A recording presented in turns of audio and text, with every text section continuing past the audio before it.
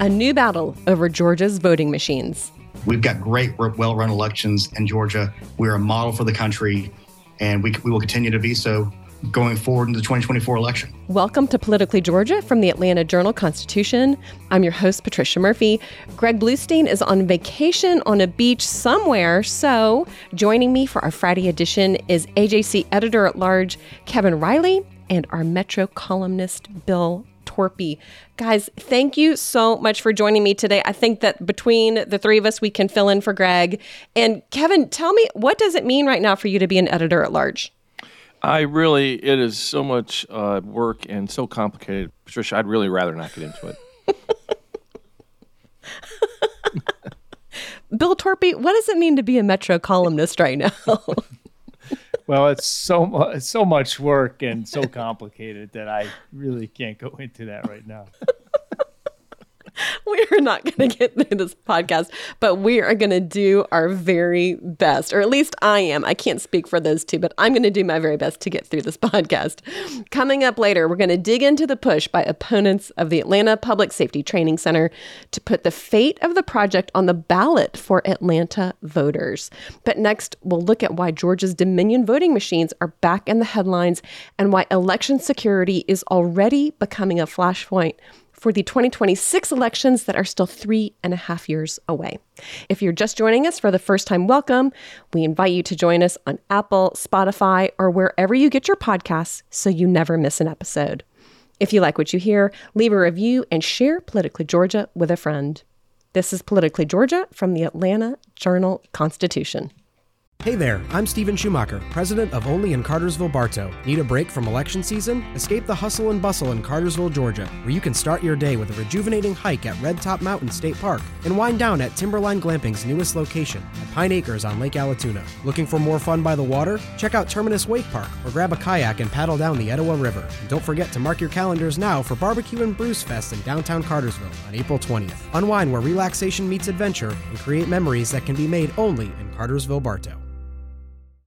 When you prepare your Georgia income tax return, please consider adding a few dollars to line 33 to support the Georgia Cancer Research Fund. Managed by Georgia Corps, these funds go to researchers hard at work at Georgia's research institutions and medical schools, finding new ways to fight cancer. They're developing new treatments and new tools for diagnosis, all to save lives. It's easy to do. Just look for line 33. More information is available at georgiacancerinfo.org. All right. Well, the security of Georgia's voting machines are back in the news. An election security report released last week detailed potential vulnerabilities in the machines that could allow a hacker to change votes. Now, a separate simultaneous report found the risk of that kind of a hacking to be remote, given safety standard procedures that are already used by election officials. The detailed findings and dueling findings were produced as a part of an ongoing lawsuit over the Georgia Dominion voting machines and unsealed last week by Georgia District Judge Amy Totenberg. Secretary of State Brad Raffensperger said his office was already addressing the issues with the vulnerabilities, with one exception. The state has not yet upgraded to the latest version of its Dominion software, and it doesn't plan to do so until after the 2024 elections. Raffensperger said the newest software needs more testing, and he said no jurisdiction in the state has deployed it yet. Gabriel Sterling from the Secretary of State's office spoke about the findings of those reports and also about the security right now of the Dominion machines. If somebody's insisting on trying to do something as a bad actor, it doesn't matter what the system is. And what the MITRE report shows is one bad actor can't do something that can be propagated over the entire system. The State Elections Board took up this issue on Wednesday. This is Jean Dufert from the Morgan County Democratic Committee. Voters can't wait. America can't wait.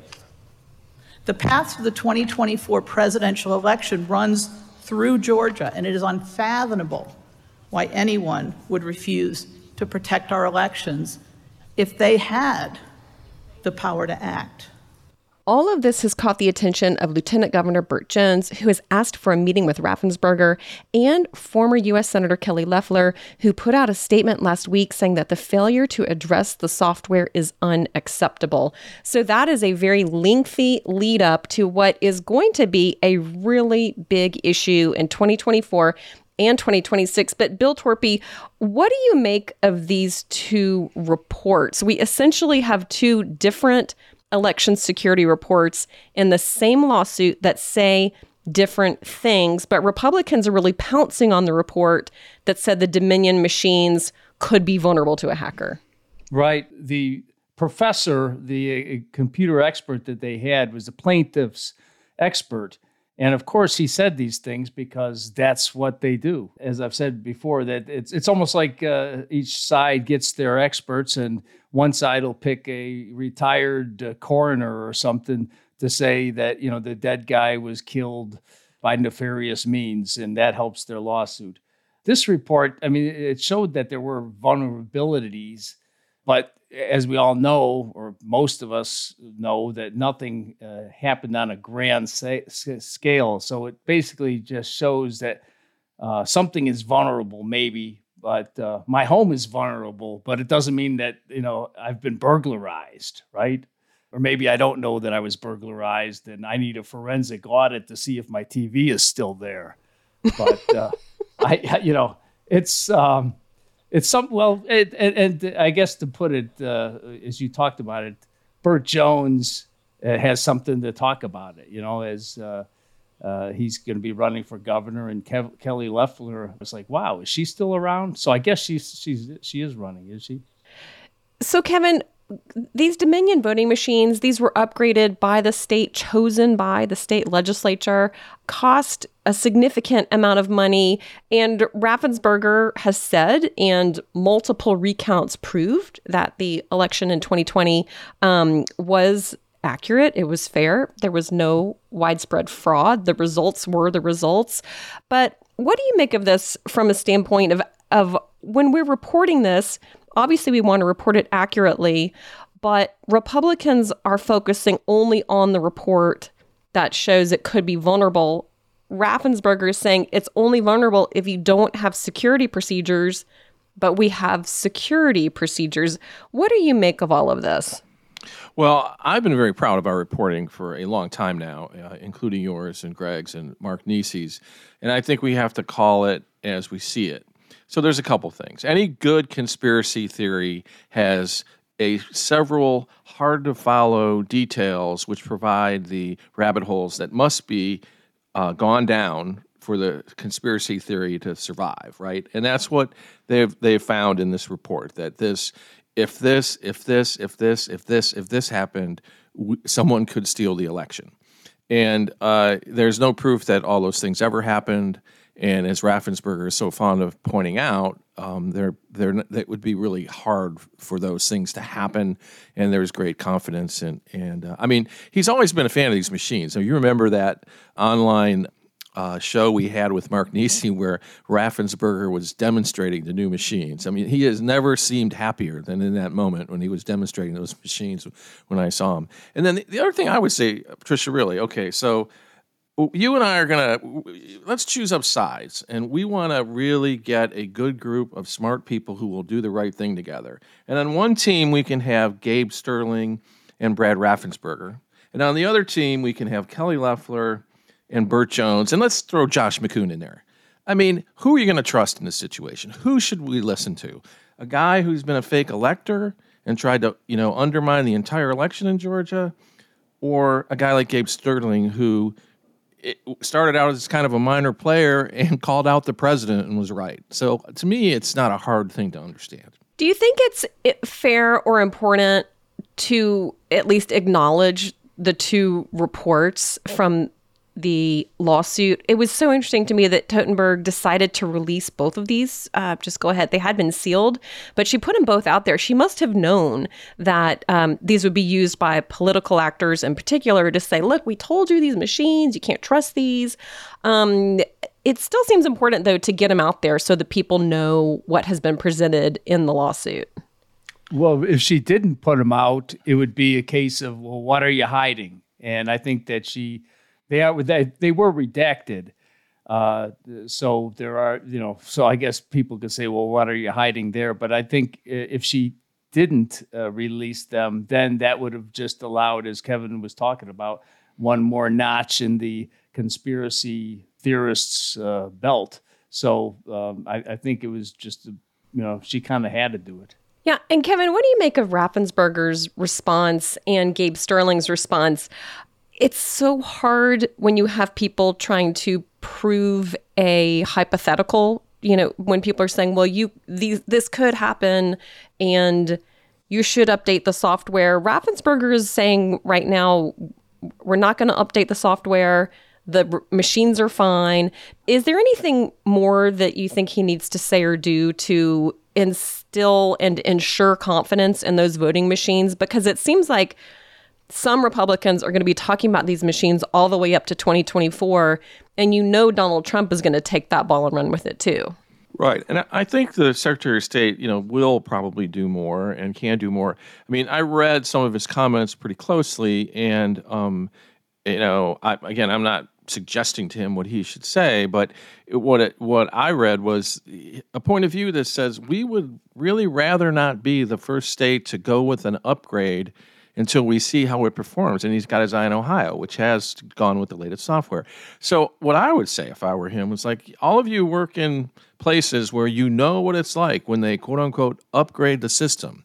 And most wise IT people will be what they like to refer to as fast followers. In other words, don't be the first person to go with the upgrade. Let someone else who either has to upgrade or wants to upgrade fast and see what trouble they have, and then do your upgrade. So, I mean, I think it's good for Georgia that we have this kind of nerdy engineer guy as a Secretary of State during these times, because he seems to know the system and enjoy knowing the system, and he loves an argument about it. And I think the more that's out in the open, the harder it is to argue there's a conspiracy. And, I'll just come back to Kelly Loeffler. She called for Raffensperger to resign because Trump told her to say that. And then he stood up to her. So I just don't think she's credible on this thing at all. Okay, and Torpy, so let's talk about this as a political issue and kind of a politicized situation. The ability and the insistence of Donald Trump of insisting that the 2020 election was rigged and stolen. When you go to his rallies, and we were just down at the Georgia GOP convention as well, whenever any Republican, including Marjorie Taylor Greene, said that election was rigged, the election was stolen, it just gets the base going bananas. They want to hear that message. They agree with that message. And they don't trust the machines. So when you have these three very high-profile Republicans, Burt Jones, Kelly Loeffler, and Brad Raffensperger, coming down on different sides of this issue, and Raffensperger will be litigating and overseeing the 24 elections, which Donald Trump may be a part of. You can start to see battle lines being drawn for a potential 26 run for all of these three, who are all being talked about as potential gubernatorial candidates for 2026. It just feels like this is going to be a big piece of people's arguments because Raffensperger is overseeing the 24 elections, and they're seeing these reports come out about the machines that he has the authority to oversee. What do you think about that as an election issue? Well, I mean, it's going to be deja vu all over again. And then one name that you didn't mention was Chris Carr, the Attorney General, who has been trying to kind of carve out his lane. And I saw this week that there was a story by the election board chief, Judge Duffy, a retired federal judge, and he was frustrated that nothing has come about of the report from Coffee County, where a bunch of MAGA folks walked into the and got dug into the software. So if there's any shenanigans been going on with the election system, it's the tinfoil hat crowd. And the MAGA folks were down there, and the Judge Duffy was asking, well, why is this taking so long with the GBI? Well, I don't think Chris Carr, who wants to run for governor, wants to mess with that, right? He doesn't want to get those guys mad. So, he'll stick to the, going after the moon bats with Cop City.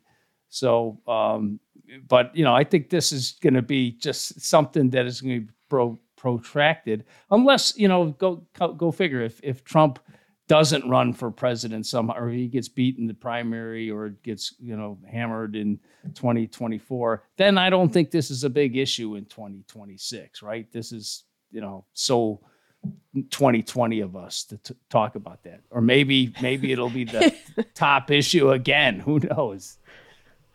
It is. It's very 2020 of us to talk about it. But, Kevin, it's kind of 2018 of us to talk about it, too, because Brian Kemp's decision to continue to oversee the election when he was Secretary of State in 2018 was a huge issue in his race with Stacey Abrams.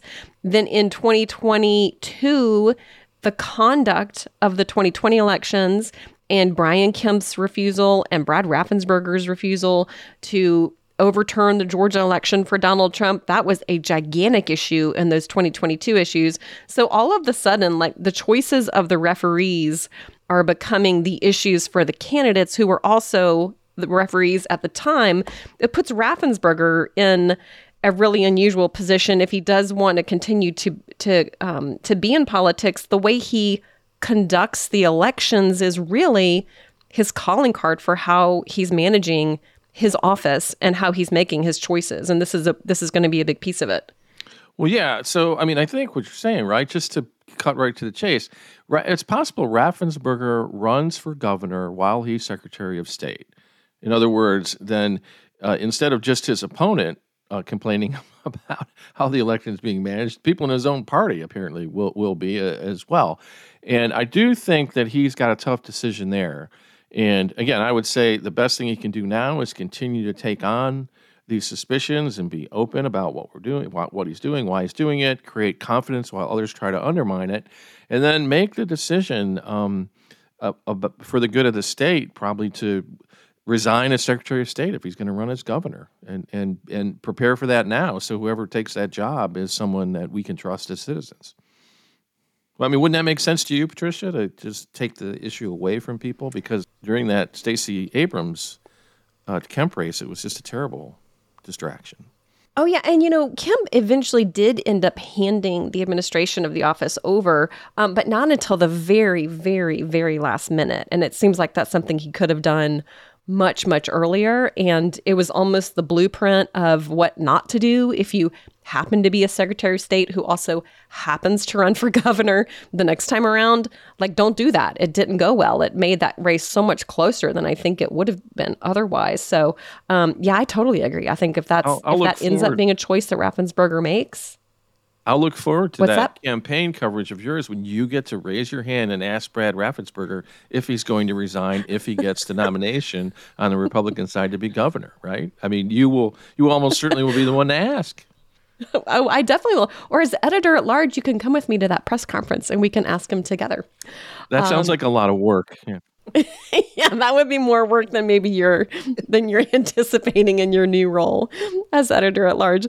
Well, we're going to continue to cover, of course, the ins and outs and the outcome of that lawsuit over the Dominion voting machines, and we will continue absolutely to watch very carefully these Republicans as they're all sort of moving around each other and taking kind of very early swipes and pushbacks at the other, as it does feel like people are starting to maneuver for their next statewide elections, even though they all just got done with a statewide election not too long ago. This is Politically Georgia from the Atlanta Journal-Constitution. In Atlanta, one voice has stood out for over 4 decades. An AJC original, The Monica Pearson Show. Let's talk about how you got to ESPN. Revealing interviews. You are known as America's doctor, but I want to know who you were before that. When you have a different name, you have different color skin, it can be tough. With Atlanta's most famous faces as you've never seen them before. I'm telling my story. This is the American dream.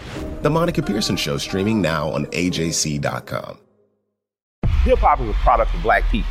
It's a product of black song and celebration. The Atlanta Journal-Constitution presents hip-hop's most pulled elements are pulled from the South. A Southern hip-hop story. We always go back to that moment of the Source Awards.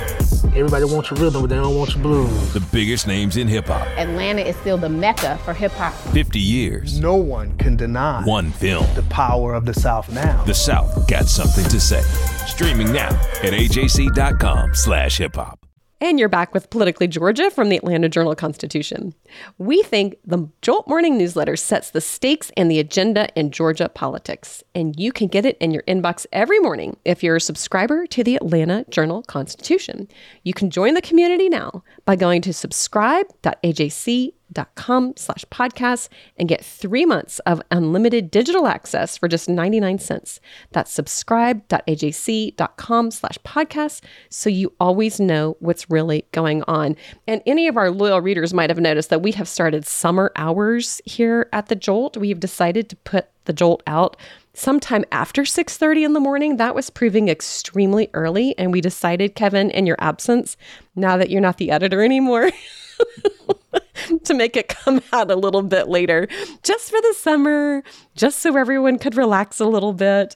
It's still in the morning, but it's not at the crack of dawn. But that's really because we're taking advantage of your absence. Well, I'm glad to know I was shocked to get a email from you at 5:53 this morning.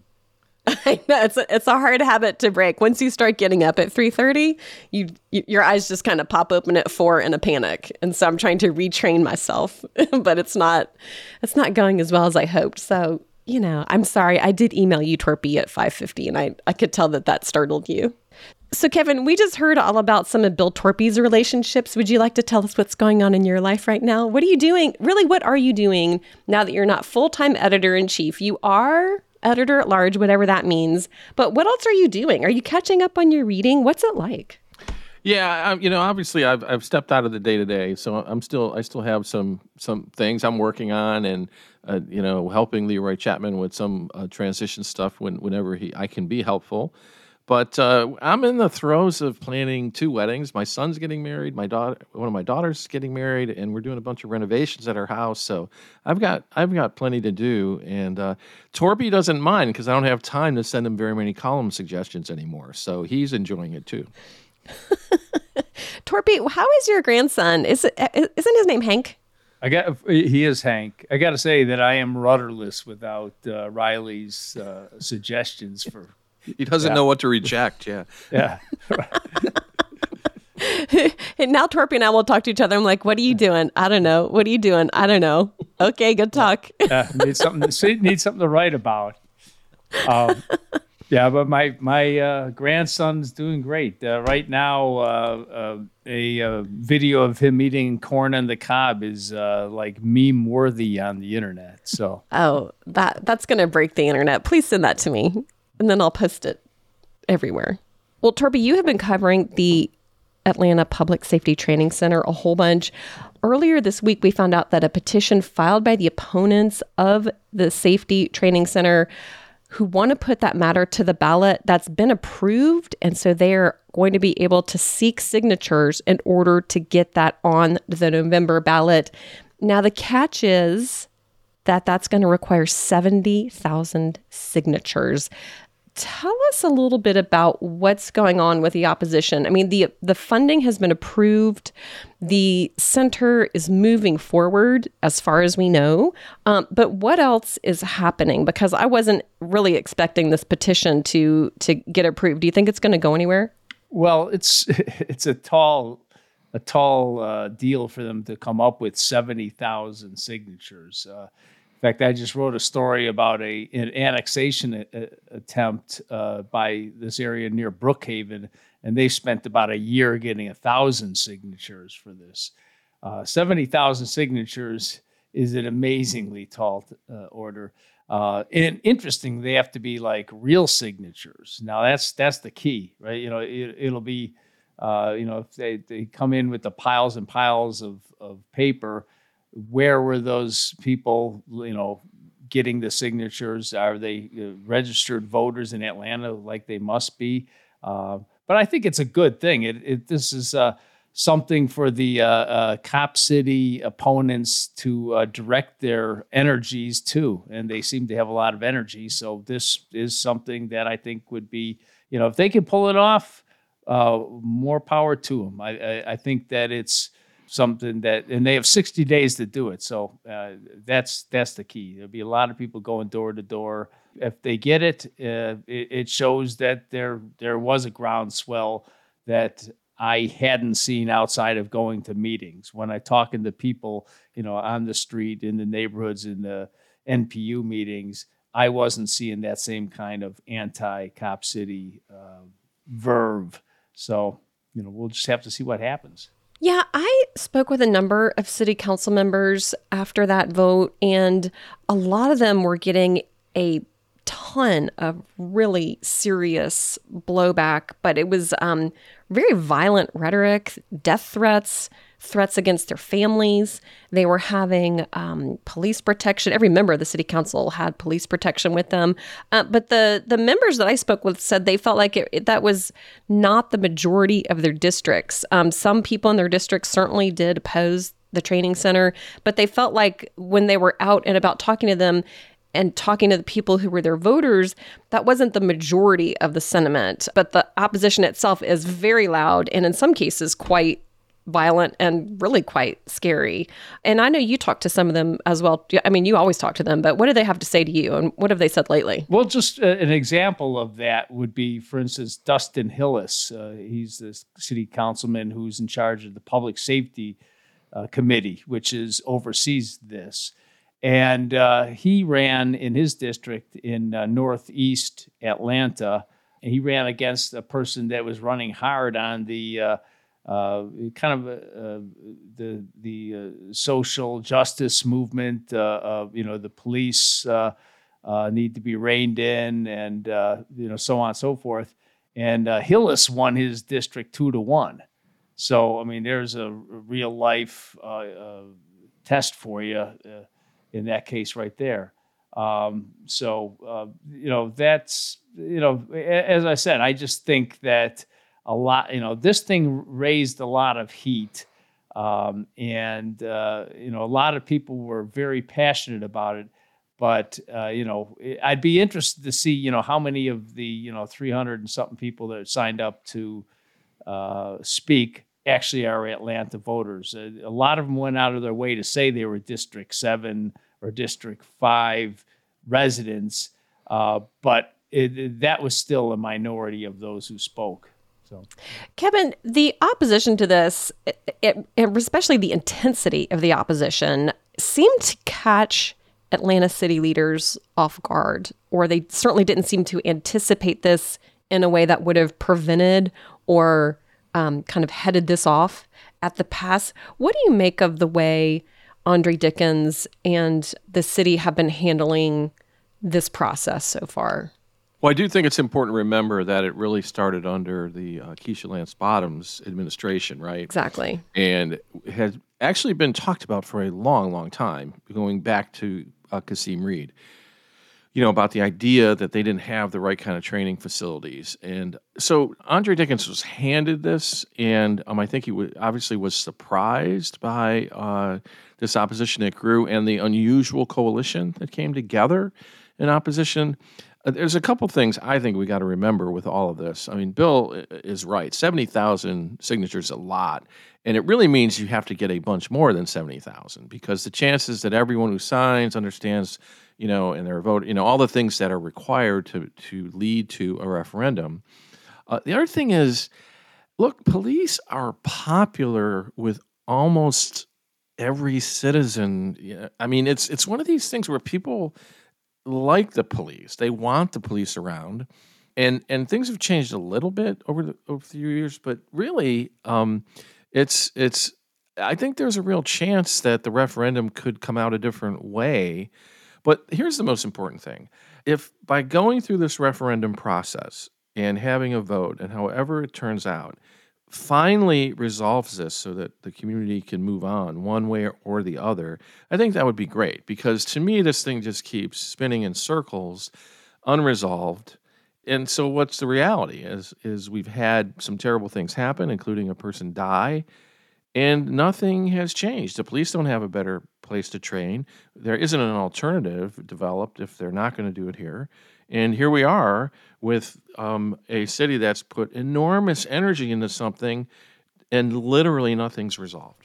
And So it really strikes me that some of the same people who are worried about criminal justice and police training, worried also about this public safety training center, that is exactly what this center is designed to do, is to provide more space for training, space that is more affordable than renting classrooms around town, which is what the police have to do right now because they don't have classrooms to do the training, and a place where they can have predictable, open, expansive access to have the kind of training that so many activists say they want for local police.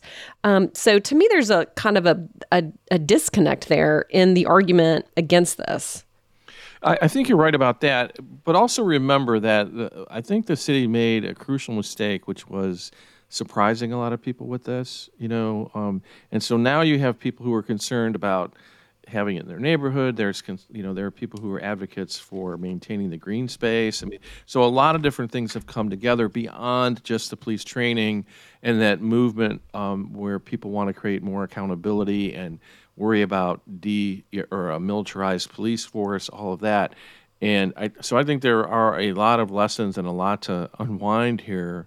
But right now, it's a pretty loud and, you have to say, effective coalition of people. This should make the city, and I've written a column about this, it should make that the administration and the police department push hard that it is that kind of a training center, the 21st century policing center. That was the presidential commission came out after the 2014 Ferguson case, and that's what we kept hearing. Police need to be trained better. You need to determine de-escalation tactics and mental health, and so this should be just that. This shouldn't be Rambo's training ground. This should be teaching cops how to make inroads into the community.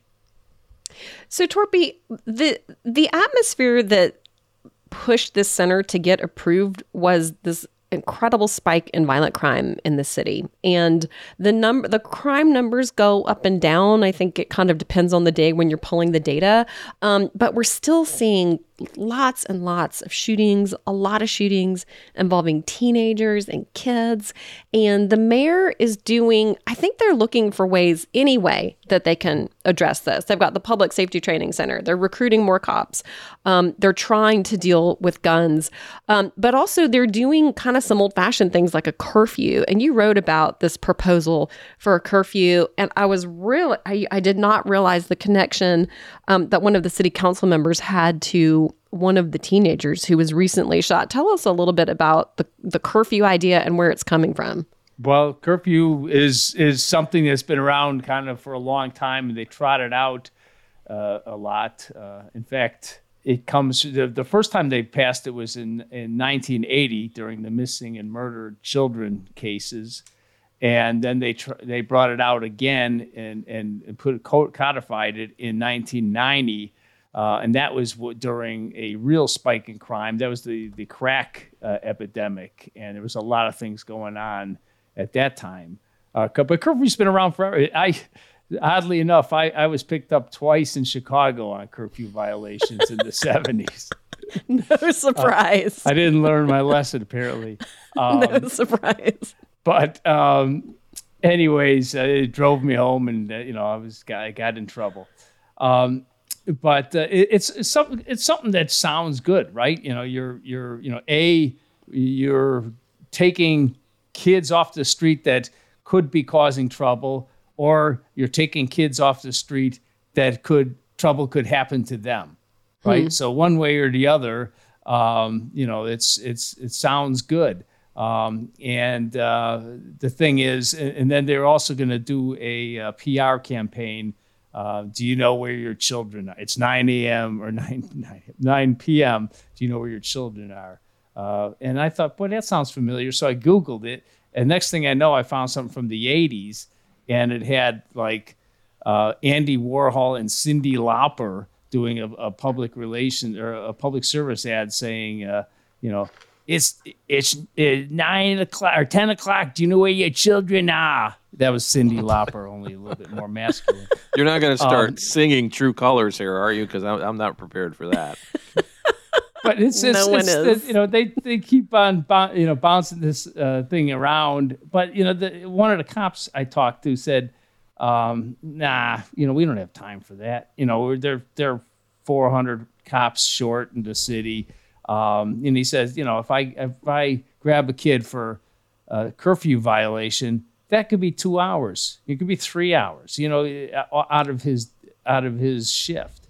So they are not going to be, and they haven't been doing it in the last couple of years. They've been getting like 40 or 50 cases citywide amongst, 1,500 cops. They're making 40 or 50 curfew cases a year. They used to make like 600 a year, something like that. I checked the figures. But even that's not a lot, really, so I think it's I guess that's the clash of reality and an idea. If you can't enforce it, it doesn't even really exist. So, right. The city, they continue to try and really get their arms around this. I know that Andre Dickens is having his Year of the Youth. He's launching youth basketball programs, just coming up with any ways that are creative, not so creative, expensive, not so expensive, anything and everything to try and get their arms around this. So what else on that, Torpy? Well, and the thing is that violent crime is down substantially this year. Last time I looked, I think murders are down like 30%, and the others, I don't have them in front of me, but they were into the down 20%. You're right, Bill. You're right, Bill, because I have the numbers in front of me for the latest weekly report year over year. Homicides down 31%, rapes down 59%, aggravated assaults down 23%. So, I think, the mayor's worried about a summer spike. They've got it trending the way they want to. Interestingly, though, those are what they call person crimes, the way to categorize them, because they're obviously violent crimes against people. But property crimes like robbery, burglary, and motor vehicle theft are up overall 12%. In particular, motor vehicle theft. That is, according to this is the latest. It's the 24th week of the year, end of the week, year over year number. So it's not like a perfect statistical analysis for sure, but I think the mayor's right. Bill, one way to put this is the mayor's worried that this is going in the right direction, but they're not entirely sure why, and they would like it not to stop and turn the other way. Yeah, and curfew. It's. One of the things I did when I wrote the story was to talk to some juvenile judges. And one of the judges who was really kind of far out in advance of this and speaks to audiences nationally about juvenile justice, he said, yeah, they can be a good idea. But then you have to get with the family and you have to get resources around them and mental health experts and this and that. It's not just picking up Johnny and driving him home or throwing him in the can. It's all sorts. It's hard work. It's detailed, hard work, and that's the kind of thing that makes these things happen. But I don't know if they have the wherewithal to have all these resources help these families. Because usually, if a kid's out at, if a 14-year-old's out at 3 o'clock in the morning, there's something else going on in that family. And getting into all of that is difficult. Yeah, that's exactly right. Well, Kevin, thank you for that on-the-ground reporting that tells us that crime is down. I think that's great news. We're gonna all hope that the numbers continue to trend in that direction, and we'll definitely continue to report on that. And Bill Torpy will continue to write columns on that as our Metro columnist and keep us all in the loop. And the next time that Greg Bluestein goes on a beach vacation, you two guys are coming back in here with me.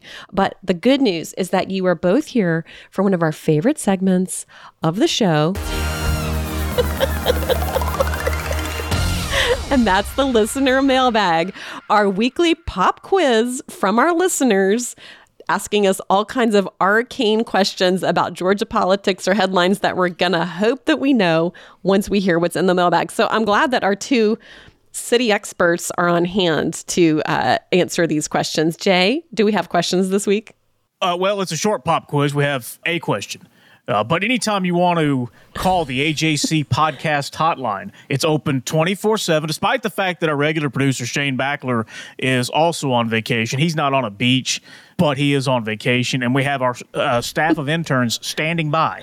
So call us at any time at 404-526-AJCP. That's 404-526-2527. And we'll play your question on the show like this one. Hi, this is Dee Dee from Atlanta. Greg and Patricia, I feel like I really began to follow you all through your appearances on the GPB News show, Political Rewind with Bill Nigut. I know you've both written about the cancellation of the show, but I was wondering if you could talk some more about what went on behind the scenes and what might be the possibilities for going forward. Oh my goodness, Dee Dee, you have asked the question of the hour. So for our listeners who may not know, Bill Nigut is a longtime Atlanta newsman here. He started at WSB in 1983 as a politics reporter, and then he has been in and around Georgia politics ever since then. He had hosted for the last 9 years Political Rewind, which I was a guest on frequently. Kevin was a guest on frequently. Political Rewind was canceled last week, even though we didn't have any indication that there had been a ratings drop off or that listeners were complaining. What we do know is that the state of Georgia lawmakers, particularly state senators, cut GPB's funding by $1.4 million. That came out of the budget last year, even though the state has a $4 billion surplus. So this was done very deliberately. This was not a sort of everybody takes a haircut year. This was a GPB, you're taking a haircut this year. In the meantime, GPB also invited its CEO to retire and has now told Bill Nigut his show is over and he is leaving the station, although very happily his producers are staying. What we know is that state senators said that they had heard from their own local radio stations, which are commercial stations, that they didn't like the fact that Georgia was essentially funding the competition, paying for GPB to have any operations at all. That state money actually goes to education resources, not to Bill Nigut's show. But at the same time, Bill also, has been in this covering politics, covering particularly the 2020 elections. At one point in 2021, he announced he was not going to have any election deniers on the show. He was very insistent to really play the 2020 elections very straight, but he at a certain point decided not to have anybody come on to defend the president's actions. There is some thinking in the building that that might have been a problem in retrospect for Nigut, that's not the kind of programming that Republicans wanted to see on GPB. We don't know that for sure. But we do know that GPB has gotten a ton of blowback from listeners, very frustrated that the show has been canceled. He wasn't canceled because nobody was listening. We do know that for sure. We also know that GPB had gotten in the crosshairs of the legislature and they went in there and cut the funds. Kevin, what do you make of all of this as a frequent guest on the show and as somebody who's known Bill for a very long time? Yeah, I was personally very disappointed. Bill and I are good friends, and he and I conspired together as he sought to build the show with Taya Ryan, the previous CEO's great support, who is also a friend of mine and a really accomplished journalist herself. And we, in fact, Patricia, the first time I met you, we met in the studios at GPB. And at that moment, I knew we had to get you on the Atlanta Journal-Constitution staff. And I set about that. It became my personal mission, and I accomplished it. And I'm very proud of that. All right. But I'm proud of that. I'm proud of you, too. But here's what I would say. Bill's very disappointed in the cancellation of the show and has been open about it. There's been an enormous show of support and outcry over this. And I don't think we've heard the last of Bill Nigut. And I think that we can look forward to what comes out of this. I just believe his voice will be part of covering Georgia politics again very soon. Yeah, I think he's going to have an outlet for some version of his show somewhere where people can come and find it. Torby, do you have anything? Would you like to weigh in on the Nigut GPB situation? I was on the show a couple times early on, but I think I have more of a voice for newspapers. So I think that I just didn't go back. I think he is an institution, and I know that you learned about politics watching him from your high chair, Patricia. So, yes, I did. He's been around a long time. He is, and the one thing about him is that he always had a good discussion. I mean, I think that was always the interesting thing. He was I always kind of thought he might be, lean. He might be a little bit of a lib, but I think he totally went down the middle in doing this thing. And the fact that he had, he was not going to have election deniers on the show, I'm sure irked our lieutenant governor, who's I'm not an election denier, is one of the things that that kind of follows his name, when we talk about him. Okay, our next segment, our final segment, and probably my favorite segment of the show is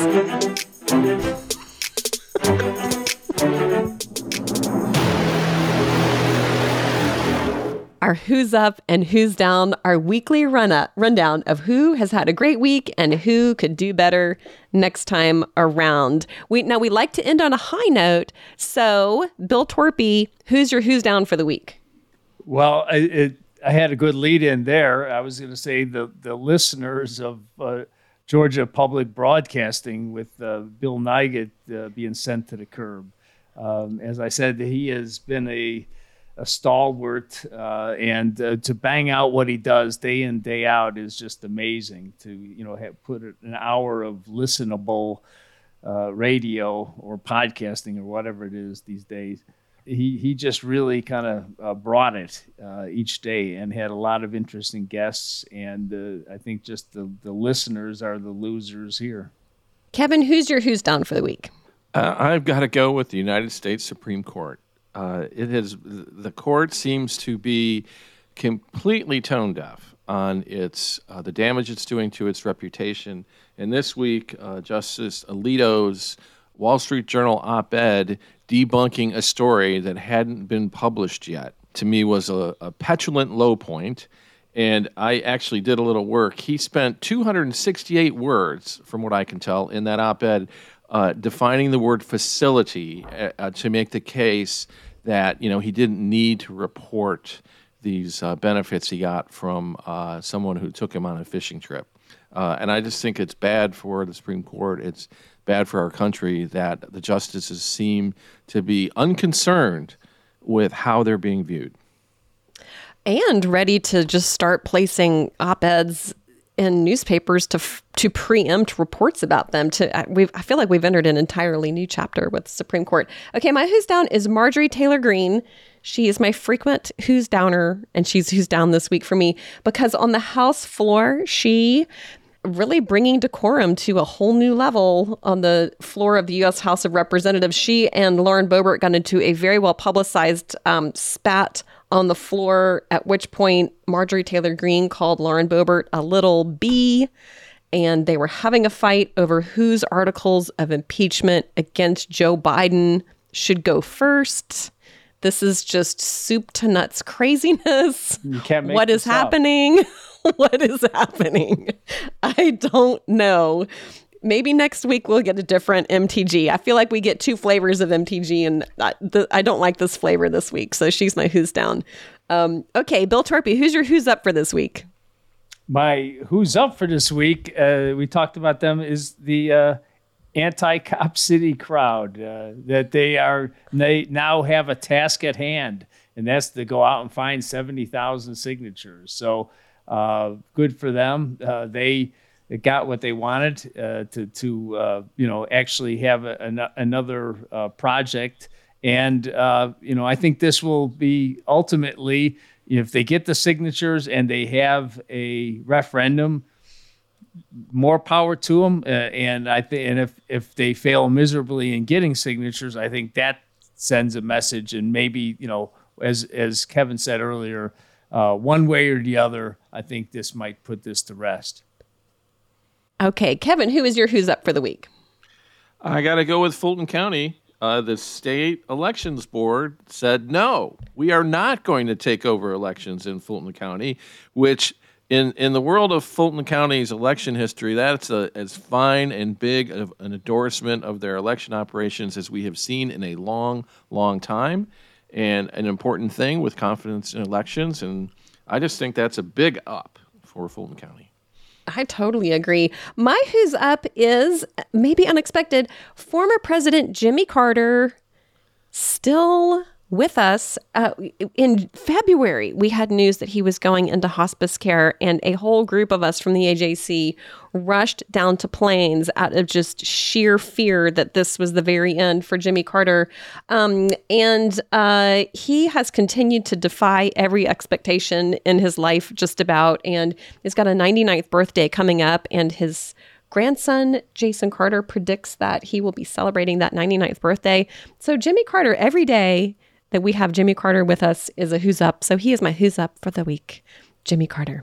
Well, thank you guys both so much for filling in for Greg Bluestein. It took all three of us to get his job done today, but I think we got it done. I feel really good about the way this podcast has come off. Bluestein is a force of nature.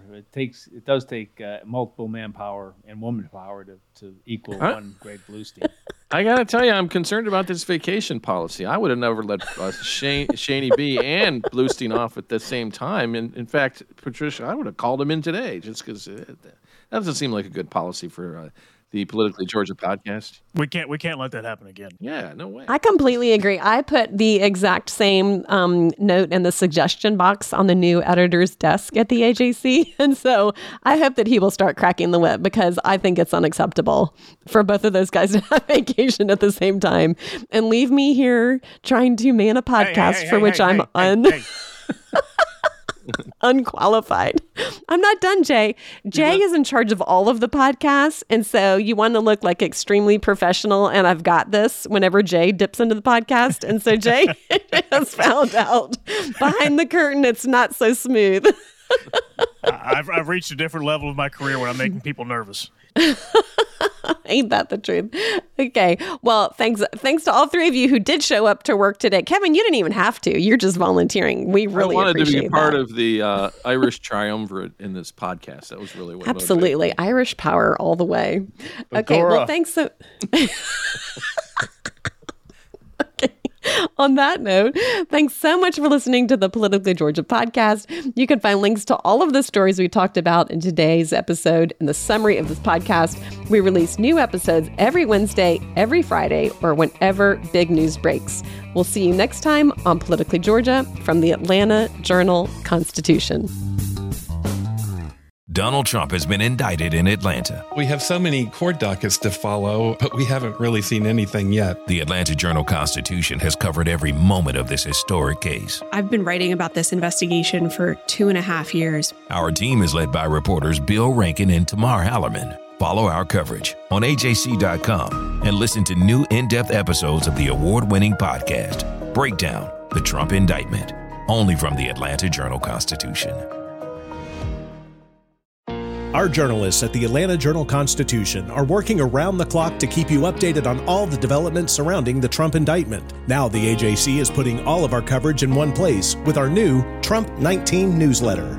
Every Wednesday, you'll have our latest coverage and analysis on this historic case in your inbox. So sign up for free today at ajc.com/indictment newsletter. That's all one word. ajc.com/indictment newsletter.